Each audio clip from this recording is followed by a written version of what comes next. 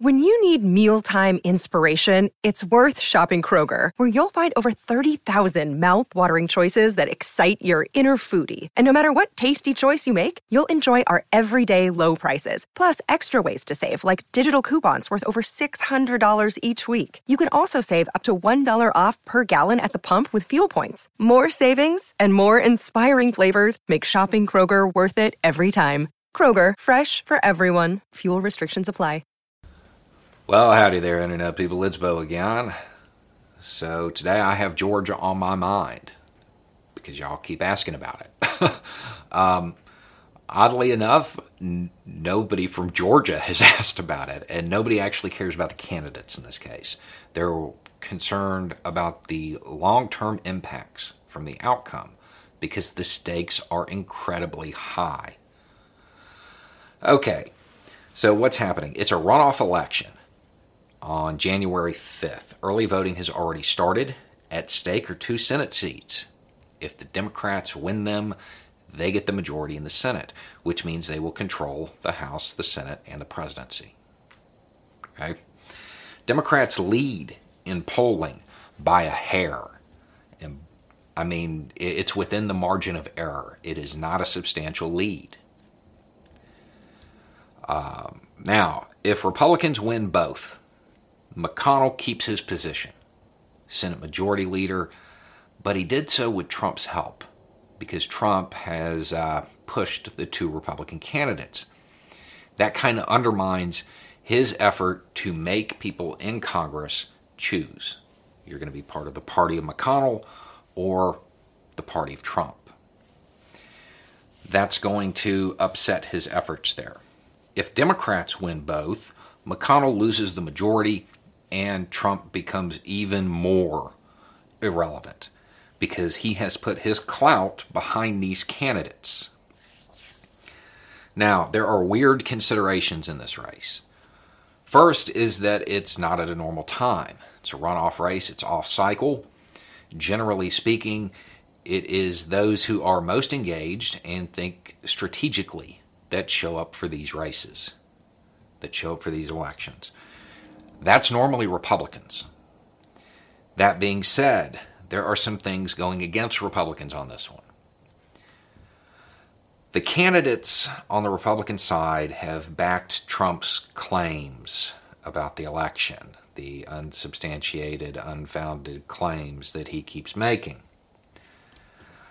And they did so about Georgia's elections, their own elections. That may depress turnout.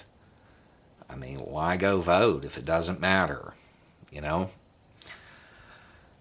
McConnell's move of welcoming Biden, going ahead and saying that he's president-elect, may also depress turnout because there may be Trump loyalists who are spiteful, go figure, and want to punish McConnell.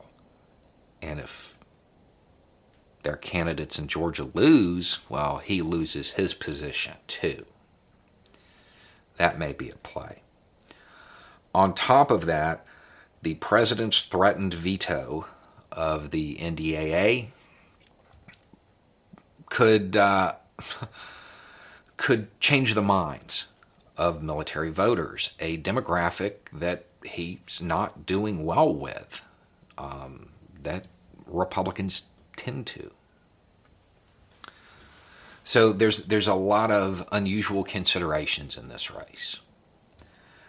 All right, so long term, if the Democrats win, what happens? They control it all, and they will be free to undo a lot of the bad policies and the damage that Trump has done. Progressives don't get too excited because there's a whole lot of bad policies and a whole lot of damage that has to be undone. The odds that truly progressive policies are going to be pushed through over the next 4 years, it's kind of slim. It's going to be very return to status quo. Now, if the Republicans win, what happens?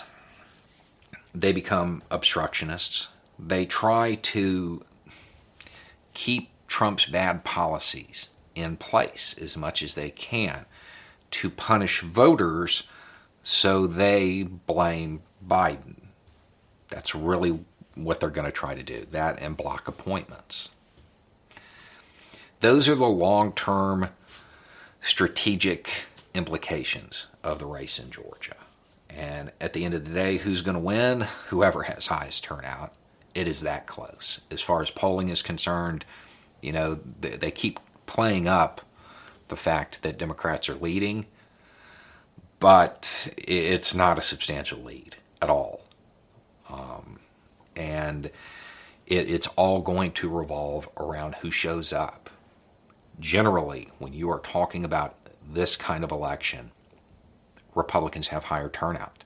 That will alter the polls. But this is a weird case because the candidates have kind of damaged themselves and may have decreased their own turnout in the process. So there's the situation. As far as a prediction, I don't have one. I don't have a clue. I have no clue how this is going to turn out. But especially for those overseas who are wondering why everybody cares about this so much, it boils down to the Democrats' ability to seize control of the Senate, which means Mitch McConnell won't have the power he currently has. That's the reason the entire country cares about the senators that Georgia elects. Anyway, it's just a thought. Y'all have a good day.